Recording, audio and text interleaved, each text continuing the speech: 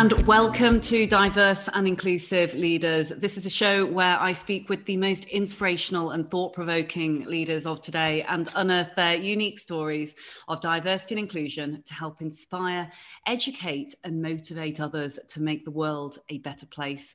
Today, I am really excited to be joined by the fabulous Jonathan Freeman. Now, Jonathan is an experienced senior leader. He's committed and has been for many, many years to social justice. He was previously MD of Mosaic, HRH, the Prince of Wales Mentoring Charitable Initiative, which I'm sure you've all heard of, the Government Relations Director at Business in the Community, and before that, a member of the Senior Civil Service. He also serves as Vice Chair of Championing Social Care, a volunteer-led initiative which brings together a broad cross-section of the care sector leaders, focusing on delivering positive stories and initiatives for and about that sector, most notably the Care Sector Fundraising Ball. Jonathan wears multiple different hats and started life in his formative days as a civil servant. And I'm really excited to learn not about how he started this journey, but also how he's come to be where he is today, because there's multiple different hats through to even working with some of the most well-known and recognisable faces that we've seen in the public eye that we'll be hearing more about on today's show. Jonathan, welcome. Hi, lovely to see you, Leila.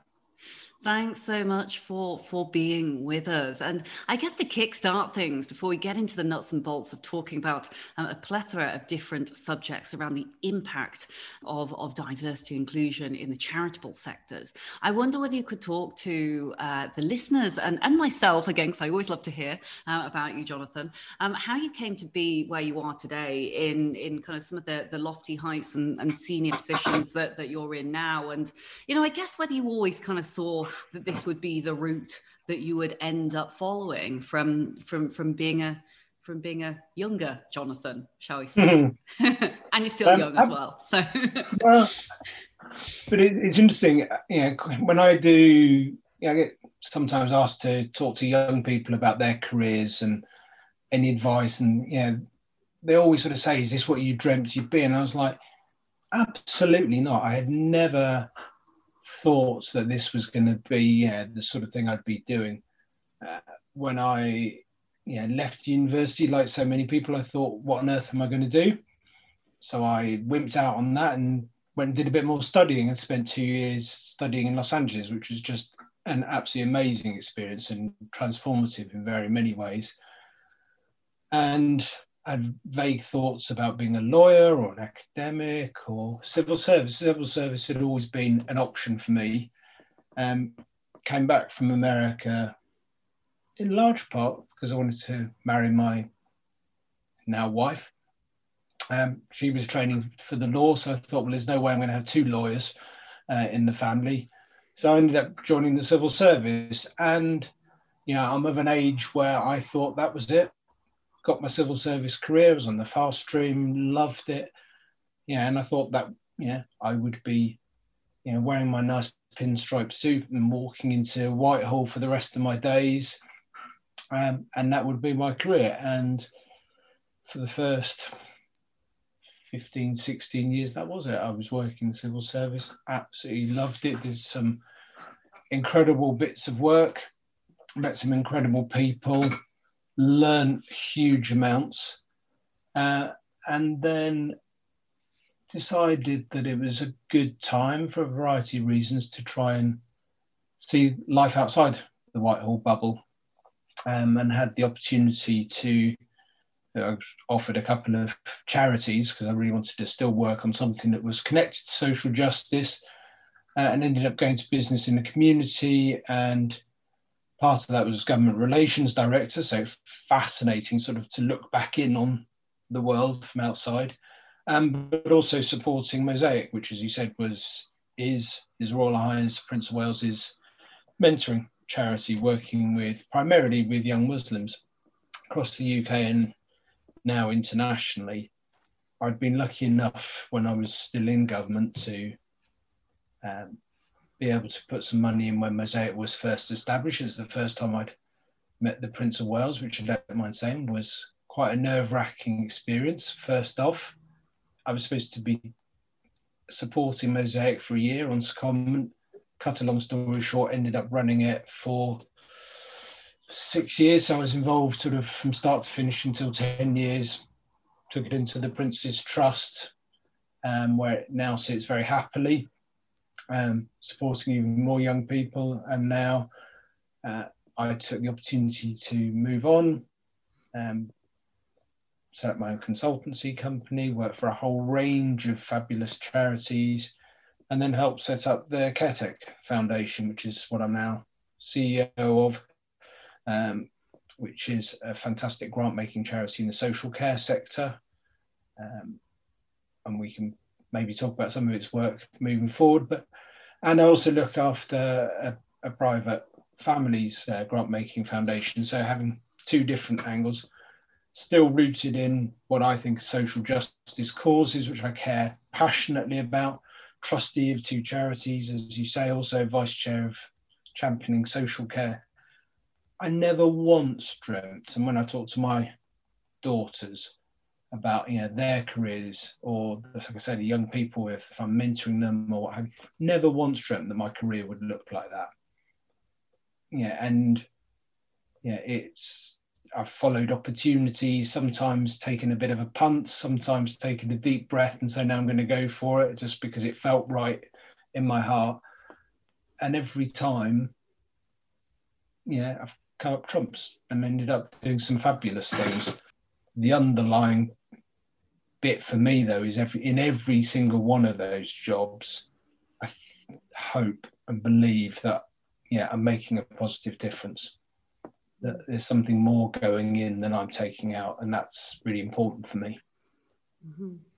Thanks so much for sharing, Jonathan. And it's really interestingly kind of listening to you almost recall the various different steps, because you're right, there is this interwoven theme, whether it was planned or premeditated or not, that is, very much around that kind of that core center of wanting to do good and wanting to make a difference in the world. And I know when we spoke last, you talked a lot about your time in America and how really did get to see kind of the other side of life, other side of the coin. And it sounds very much like that then almost came into the work that you did with the foundation, with the Muslim community, and looking at things and really kind of, I suppose, understanding different people's perspectives and how we need to really kind of embrace that in a more holistic fashion. Absolutely. I mean, those 2 years in Los Angeles, this is not the high life in Hollywood. I was not exactly flush with money. I was a proper student, scraping by. I was lucky enough to be on a scholarship, but I had to work as well on the side. It's something I talked to as younger people, and that experience. This was at a time where we didn't have the internet. Phoning home was something you did at most once a week because it was so expensive for a few minutes at a time. So as an individual, I had to learn to, if something went wrong, I dealt with it. And I very much grew up in that. But also I just got to meet people that I would never, ever have met. And I loved playing rugby, still love rugby. And so I played in the rugby team there and got to meet some fantastic guys, one of whom, we're still really good friends with. He's still living, he's now in Las Vegas, but from a Nicaraguan family, really, really modest family, living in South Central Los Angeles. And for my second year, he said, look, we've got a room. Do you want to come and live with us? It's good for them financially. It was good for me financially. So I got to spend a whole year living in South Central Los Angeles, which, as some will know, is quite a tough neighborhood, and especially was in the early 90s. This is I was there at the time of the Rodney King killing by the police, by the LAPD. Horrendous episode. I came back literally a week before the riots. And that was my neighborhood, that was my community that had embraced me, that was basically up in flames. And you could see it was going to happen. You could see the seething resentment of the community. I would walk out of the door and regularly see my black neighbours on the ground with LAPD pointing guns at their head. Strangely enough, that never happened to me as a white guy, and I think it would have taken someone pretty stupid not to have realised that there was something pretty badly going on. Me and my mate, when he would drive me around Nicaragua, and he would get pulled over all the time by the police. If I went with another white friend, it just wouldn't happen. And it was so blatant. And I learned so much there about being a minority myself, but let's face it, a relatively privileged one, but of just quite what it could be like day in, day out for those from a minority. And that really stuck with me, way before others had perhaps, certainly that's not true. Obviously civil rights and those movements have been with us quite rightly for decades, but I think it's fair to say that when I came back from living in LA, the sort of experiences and the narrative that was clearly developing there just hadn't yet developed here in the UK, and we had a long way to go.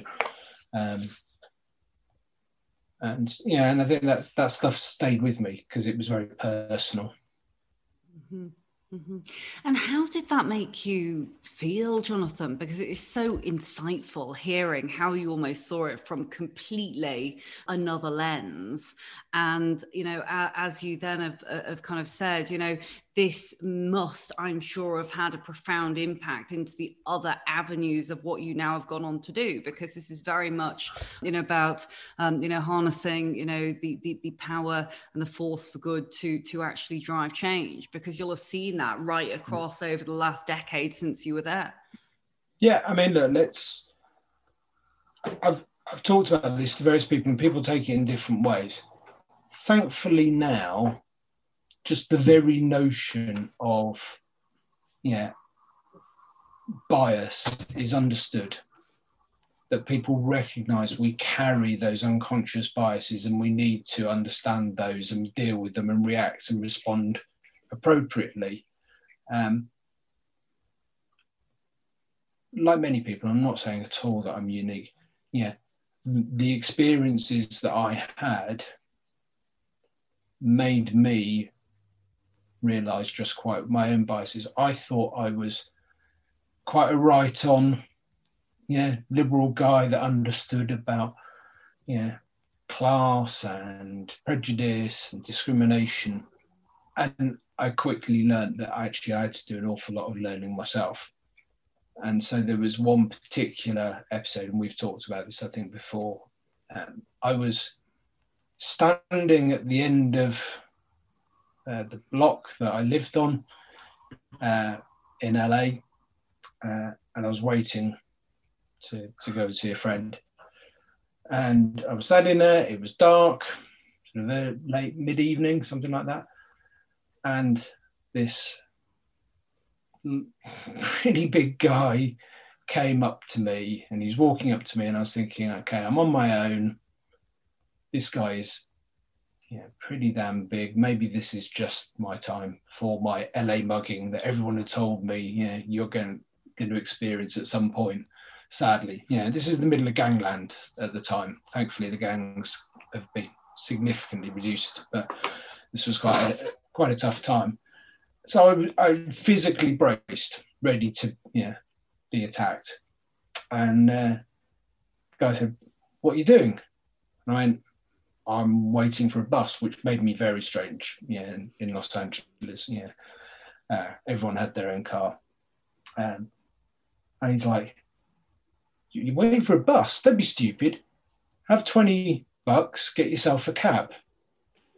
I was like, "What?" And he goes, yeah, I know you. Yeah, you live on our block. I mean, I was the only white guy living with the only Hispanic family on entirely black block. He goes, you're on my block. We look after you. Don't be stupid. Go and get a taxi. It's not safe out here. And yeah, obviously the flood of relief, but it was just like, oh, you idiot. To myself, what an idiot. Everything about that episode was down to my unconscious bias. And I didn't call it that at the time, but it just really made me look at myself again and just think, yeah, I can't ever react like that so unfairly. I say that, yeah, that particular incident is one that has really stayed with me. So I have been very lucky to be in situations for the rest of my career where hopefully I can make a difference to those who might suffer from those unconscious biases or might have, their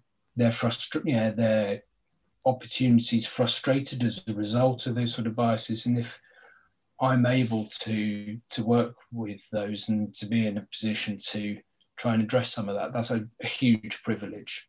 And I don't think that guy 25, 30 years ago will realise quite how that stuck with me. That is just such an incredible story. And what I love about speaking with you, Jonathan, is that you are so willing to be vulnerable and candid about experiences. I think there's a huge learning lesson from that for, I guess not only everyone who is listening here, but for everyone who may be male, who may be white, that thinks, hey, hang on a minute, one, it's never a comfortable situation or a comfortable thing to talk about race and bias and all this kind of business. But, two, you absolutely can utilize that and make a difference, which is exactly what you then went on to do throughout the rest of the career in many different guises. And so I guess this is kind of a perfect segue in a way to then, talk a little bit about some of the more recent things that you have done. And I know, you'd mentioned before almost, seeing what has happened over these, number of decades from your perspective, and almost how, charities, which is very much, a lot of the work that you're involved in to this day, and of course, social care, how that has kind of really had and is having more of a pretty different, yet can have a very profound impact if driven in the right way, shall we say. Yeah, I mean, I guess, I did go into government, and government's got a huge role to play about setting framework and understandings and,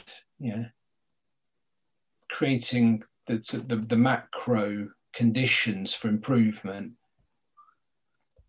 But it was being much closer, being able to see at first hand the impact of the change that you can deliver was the thing that really got me hooked about the charitable sector, and in particular Mosaic. I had been working in government on related issues around Muslim communities and how government was trying to work with them. Not very well is probably the answer, but I could see that, the Mosaic was a very, very simple premise around mentoring and just saying there are countless examples of individuals from particularly Muslim minority communities, but other communities who are incredible role models, but whom we don't see, and for whom, young people growing up in those communities just don't get access to, and, who need that inspiration, who need that time and investment from those who have been blessed in, breaking through and making success, to help them on that journey and give them that encouragement. And in any organization, you have rubbish days where you're bogged down with writing a plan or fundraising or whatever the drudge that we have in any job. And I always used to say to my team, right, I need my battery charging, get me out, and let's go and see some of the programs. Let's go into one of the schools and see the mentors working with those young people, or indeed going into a prison and seeing some of that sort of stuff. And it genuinely was like having a battery charger and actually say, this is why we're doing it, this is the difference. And I think that's at its best what the charity sector can do. It can really create exciting, really high impact change that can look quite modest, but actually can be incredibly profound and deal with the stuff that sometimes business can't and sometimes government can't. One of my favourite moments was with my board, which a fantastic board. I mean, these people were incredible, and a lot of whom were from incredibly successful business backgrounds and learned huge amounts from them. But we were having a gentle disagreement about how we were operating and the business model, what have you. One of my trustees just turned round to some of her colleague advisory board members, went, guys, and I'm afraid it was the guys that were being the sort of rather challenging ones, if this was so easy, you would be doing it by now and turning a profit. Yeah, this is big long-term change and it's difficult. So yeah, you've got to recalibrate your approach to do that sort of stuff. And I think that's, for me, part of the fantastic bits of working in the charity sector is you're dealing with the stuff that very often ministers put in the too difficult file. And even when I was working with His Royal Highness, there was once a comment which at the time I thought, oh no, he's really disappointed. He went, Jonathan, I've learned that no meaningful change happens in less than 10 years. And I thought, oh gosh, he really thinks that we haven't made a difference, but actually was then. We went on to be very positive about it. But then my reflection was, actually, yes, he's right. And you know what? I never, ever remember any government minister saying that to me. And that planning horizon, you're lucky to get it with the monarchy, but also you can have it with charities that recognises that if you're really going to make a difference on this stuff, it's a long old journey. This is so interesting. I'm going to pick up on one of the things that you said, if you don't mind, perhaps and in particular, it's especially in the current climate, it has been frustrating of late, sometimes watching the pace of change happen. That said, it's not taking away all of the great things that are happening, but on the, perhaps, government office or in this office where things like this and initiatives are being discussed, do you think a big part of the problem is that they don't have that kind of that real lived experience? So what you talked about so beautifully, not only with kind of the Muslim community and obviously with your friends out in kind of downtown LA, is actually experiencing that boots on the ground, that physical, lived, real experience, and not fully understanding that. There's kind of almost a lack of connectivity. Yeah, I mean, if I'm honest, I think it's in government a heck of a lot better than it was certainly than in my day. I think the civil service has really woken up to that, and the efforts that they've made in terms of making the civil service more accessible to those minorities, those from lower socioeconomic groups. I mean, that's the stuff that we just didn't do at the time, and that's to some extent to our shame. But so I think that is getting better, if I'm honest. But I think it is always difficult when you are,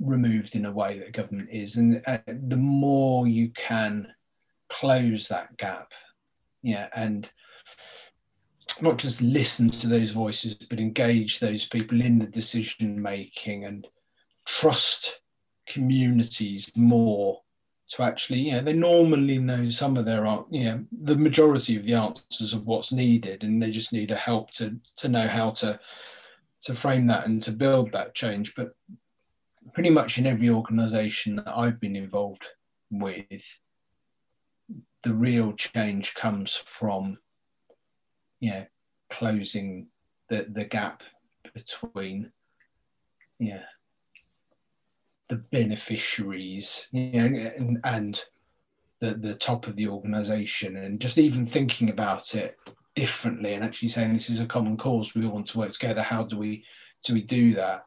And you can get hung up, even there you can get hung up on some really silly discussions about why you do particular forms of monitoring. And also, is that going to guide how we recruit our next person by what have you, gender or sexuality, what have you? Just like, no, but if you don't even know,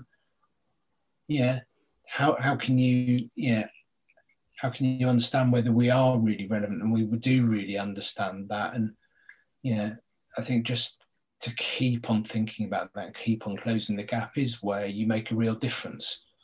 It's not an either or though, it's just about trying not to be, and I'm conscious I can be that way sometimes, but not being, this isn't about being patronizing and paternalistic about it. It's actually saying, if you really care about the individuals that you say you care about and that you're motivated to set up charities, what have you, to support, why on earth wouldn't you work with them? Why wouldn't you embrace their viewpoint and actually bring that right into the heart of the organization? In the same way that I said, I recharged my batteries by going to visit the projects. A lot of it was so I could talk directly. What are we doing right? What is working for you? What is making a difference? And in all the work I do, it's actually making sure you've got that closeness. We give grants out. It'd be really simple just to sit there very grandly, beneficently writing checks out. But no, actually, that's not what we want to do. It's about partnership. It's about seeing it on the ground, involving those organisations properly and the communities they serve properly. Mm-hmm. That makes absolute sense. And I think it's interesting to see what's happened, certainly with a lot of notable, I know that you mentioned there, obviously, His Royal Highness, but some of the well-known faces, Prince Harry's and Meghan Markle's and what have you, are just doing absolutely kind of epic things in terms of, supporting the wider good and really kind of getting, down into the actual depths of the community to really seek the heart of the problem, which is, I think, what you're saying there. Do you think that the kind of the charity sectors and the way that charities will operate, really kind of putting this, this true and authentic voice at the heart of what they do you think that will continue? Do you think there are, I guess, other changes afoot for charities to take off note of in order to, really make an actual long-term sustainable impact? I mean, the short answer is it has to carry on. We're just starting to get to that level of understanding of how important it is. But I think the sector as a whole has got a long way to go yet. I know this probably won't make me any friends, but one of the things I have been shocked by in the last sort of 10 years of working in the charity sector is with I've met some of the most brilliant people and most wonderful people ever doing incredible stuff. But I have seen more often than you would imagine those who think that because they are doing good, the way in which it is done isn't as important. And it doesn't work for me. I have to be able to look myself in the mirror at the end of the day and know that I've behaved and I hope acted in a way that I can be proud of. And I think just because you are engaged in a noble cause, it's sounding a bit grand, but doesn't excuse the way in which you do it. And actually, I think that is something that the sector needs to guard against, that actually our personal behaviours and how we run our organisations and how we work with our people and our teams are just as important as the means do not justify the ends. And I have written about that before. But more generally, I think we have been seeing a real move to sort of blurring of the boundaries between charity sector, the business sector, the public sector. You asked me right at the outset, did I expect my career to be like this? No, I thought I was just going to sit in a nice central government public sector and do it that way.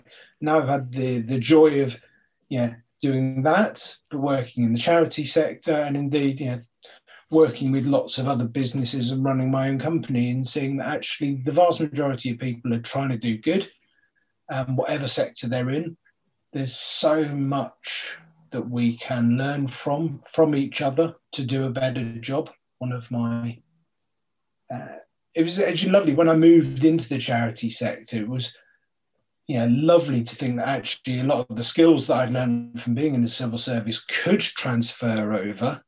So I genuinely was a bit nervous. Could I really go and run a charity? But actually the skills moved across. So it's like, okay, so we're not so very different. But then there's some stuff I've learned, which is fantastic. And one of the nicest moments I had quite early on was a very demanding donor. He's absolutely amazing entrepreneur that had achieved incredible stuff. I got a comment back, not directly, but indirectly. And I have to remind you my favourite quote by a friend of mine, but came back sort of saying, oh, you know what? If the civil service is like Jonathan, they must be better than I thought, which is a very backhanded compliment, but it was really like, okay, this is a guy who makes millions, suddenly realising that actually the civil service could be quite good. And similarly, civil service going, oh, actually these business people. So I think fusing that together and looking at different approaches, sometimes I get quite cross. I mean, impact investment is very much the flavour of the day at the moment. Oh no, feel free to get cross. I actually quite like it sometimes, because I think it's a good thing that we don't sit here and kind of we address and challenge different subjects and don't simply pay lip service to things, because it's when people aren't candid, it's very hard to actually move forward and really know what to do. But no, sorry, I interrupted you there. I mean, it's got to be about honest conversation. I think impact investment can do incredible stuff, and I think it's really, really, absolutely something I'm up for. But actually, too often, it's because grant makers haven't done it very well. How on earth you can spend some of the money that some donors, some grant makers give, without really saying, okay, what's the difference in the world? There's no point if you spend millions on a project, but you can't see the difference it's made. You might feel good, but so what? And so that's, so yes, absolutely, you can learn some nice fancy ways of doing it, and that genuinely, when well applied, can do it. But just because it's from one sector doesn't make it better than the other, I guess, what is all I'm trying to say. And we just need to keep on learning from each other. And if there is an approach that works in one sector, let's try it out. Well, the risk of saying I concur too much, I absolutely do, because obviously, and I'd love to ask your advice offline as well about the recent Mackenzie Dallas Packer review that we've launched, because that was exactly it. When we had this, when I had this kind of this brainchild, what was it, 8 months ago, and shoestring budgets and all that kind of thing. It was like, well, we obviously want to do good, and as you alluded to before, the vast majority of people, we do believe, have got a good heart and a good soul and want to do the right thing. But to be data and geeky about it, we have to somehow move the needle and being able to prove it and look at how we can actually push that through, sometimes in an enjoyable way and sometimes in a not so enjoyable way, but at least we can track it year on year to actually watch that moving, because it's what's the point otherwise? And I mean, interestingly, we did look at the NHS because we wanted to compare how the NHS and the public sector, worked in comparison to a lot of the other large organizations, everyone from the Co-op through to NatWest and other large businesses that took part. And we obviously wanted to recognize this year of COVID, but some of the learnings that have taken place and some of the the recommendations and the pieces of data and insight that come out of that, they are from completely different worlds. And as you said in your kind of little impression that made me chuckle before, it's kind of, these chaps or these girls aren't too bad from this sector, and actually they aren't too bad either. It's that diversity of thought, that diversity of sector that all does make a difference. Does it matter how or why or where we take those learnings from, as long as it's actually moving the needle? And look, even quite recently, and moving into the social care sector, and working in that sector now, but still in a charity. Private sector partners like CareTech PLC that funds our foundation are delivering public services. And I know that there are many people that think that just shouldn't happen. But actually what I have seen, and I also I'm a trustee of a charity provider of care services as well. So actually I've seen just outstanding care, more than that, love for those that are in that care by the staff, delivered an exceptionally high quality. And I sometimes sort of sit there in the charity where I think we also deliver fantastic services, but we look at the bottom line every trustee meeting. The difference is that in the charity we call it our operating surplus, whereas in the company they'll call it that profit. But at the end of the day, you've got to make the numbers stack up. CareTech PLC does not need to give its foundation, us, 2.5% of its profits, but it chooses to do that because it wants to make even more of a social impact. But I guess my point is, none of us have got a monopoly on goodness. We're all, as we've both said, trying to make a positive difference and in lots of different ways. So let's not get too hidebound by how we're doing it. And just reflecting, you can achieve good in so very, very many different ways. And I just find this sort of instinctive, it can't be right because you're making money out of it. I just find it a curious attitude when actually what really cares is, are individuals, in this case in the social care sector, getting the best possible care they can at a reasonable cost, and at a fair cost to the state.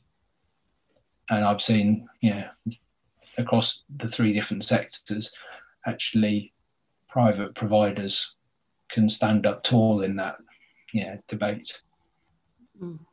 Jonathan, we could do another whole podcast on that very subject of can it be good if you're making money out of it? Because anyway, my opinions on that, I don't think the two at all are kind of mutually exclusive. I mean, you absolutely can. You can make money and you can do a great thing. I've never fully understood that argument, but again, I'm sure there'd be many people that would perhaps disagree with me, but that is a great debate that we could have. I'll be honest, personally, I've gone on a journey on that. And it's seeing it firsthand that's made me, understand that much better. Mm-hmm. But you're right. That's one for another day. No, it is. It's a really good debate that we could have, actually. I have an idea for future episodes, Jonathan, so I'll pick that up with you again later.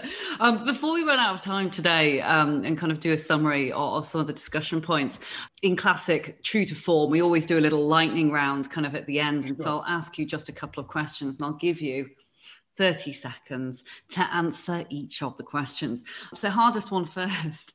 What's your secret to success? And I love this question because everyone always says different things. Surrounding myself with brilliance. It was and I know because I've given that before, but actually it's building that team around me, filling the gaps that I don't have, challenge me when I don't have. Nothing makes me more proud than seeing people that have been part of my team going on to succeed in a way I haven't, and to see them now in incredibly grand positions. If I've been part of that journey, that's fantastic. So absolutely, surround yourself with brilliance. Fantastic answer. And what about your biggest inspiration in your career? Could be personal, could be someone that you've met along life's path. I've been blessed with working with and for some incredible people. I hope and I've learned lots from them. Inevitably, in many ways, my now late father just achieved a huge amount. Interestingly, it came at a big price for him personally. So in terms of my inspiration, made me realise that, at the end of the day, however much you enjoy your job, it is only a job, and it's what you can do with that's more important. That's probably that sounds a horrible thing to say, but perhaps a negative thing that I learned from my father. I don't think I ever quite understood that. But actually, above all, what's the people have inspired me more are the people that I have had the privilege to meet through the work we do. I went to Kenya a year ago, and seeing some of the kids growing up in the shanty towns and the resilience that they were showing. Some of the young people we've met and some I'm still in contact with through Mosaic, they're the ones that have really, really inspired me, that have achieved so much with so little. Great answer. But I think also incredibly humbling. Absolutely. I won't go into it now, but went out to Uganda for a month, very similar, and wider Maharashtra in India, and it puts things into context, doesn't it? But absolutely. I mean, two great examples. And I think it is a great example actually from your late father, because I think probably what work was like back in the day is very different in a way to what it is now, and those blurred lines between both work and personal, and what that actually means is they're starting to become more like one, really, aren't they? And so actually, I think it's a fair old point that your late dad made. And finally, I wonder if you could go back in time, let's say to round about the time when you're in LA or going to go to LA, and have perhaps some preconceived notions as to what it might be like. What advice would you give to your younger self, or someone who is in a similar position or wondering what they're going to do next? Just be curious. Just take the time to enjoy that experience, to find out more, to take advantage. You never know if you're ever going to get that again. Actually, so even back to the Kenya thing, the first time I got to go to Kenya with government on a work thing, and although I'd had an offer, I just didn't bother to organise some extra time. I now try and always make sure whenever I get to go to a new country or a new place that I try and always build in, even if it's only half a day or a day, some time to try and understand it a bit more. Obviously, traveling's not happening so much these days, but again, it's just about that being curious, because you just never know if you're going to be able to get back to those places and see those people and meet those people. So just soak it all up, and then just go with the flow. Just make the most of it. Yeah, and you're going to make some mistakes, and so what? Thank you so much, Jonathan, for joining me today. I've thoroughly enjoyed chatting to you. And I normally always do a little summary at the end. And whether this is summary or whether it's not, I'm not sure. But it's coming to me and has done throughout the entire kind of course of the podcast. And it's a quote that a friend of mine mentioned to me recently. And I just thought, wow, that is so about experience. And, one thing that I've really taken away from this podcast, speaking with you, Jonathan, is the importance of the genuine, real experience and getting as close to, not only the grassroots level as you possibly can, but doing your best to really empathize and kind of, sometimes be vulnerable, frankly, to find out about how others, operate and how their world is, basically. But that quote is that you never really understand a person until you consider things from his or her point of view. And that's the quote from To Kill a Mockingbird, which I'm sure you've heard, where Atticus tells Scout in fabulous book. Yeah. Isn't it? And it was just, I love that from when Shoku from the BBC, if she is listening, said this at one of our recent summits. And I just absolutely love that, because it is just that experience. And it was ringing so true in every single part of the conversation we had. It always comes back to that experience. So, and I'm just going to say the flip side of that, because I absolutely agree. The flip side, I'll trade a quote with you, and I said I'd mention this. Bushra Nazir, who was the first Muslim woman head teacher of a state comprehensive, and she was a big Mosaic supporter. She's absolutely fabulous. And we got her to do a leadership speech the international program we once ran, and the quote she left us with, and this one's really stuck with me, is always remember what people will say about you when you've left the room.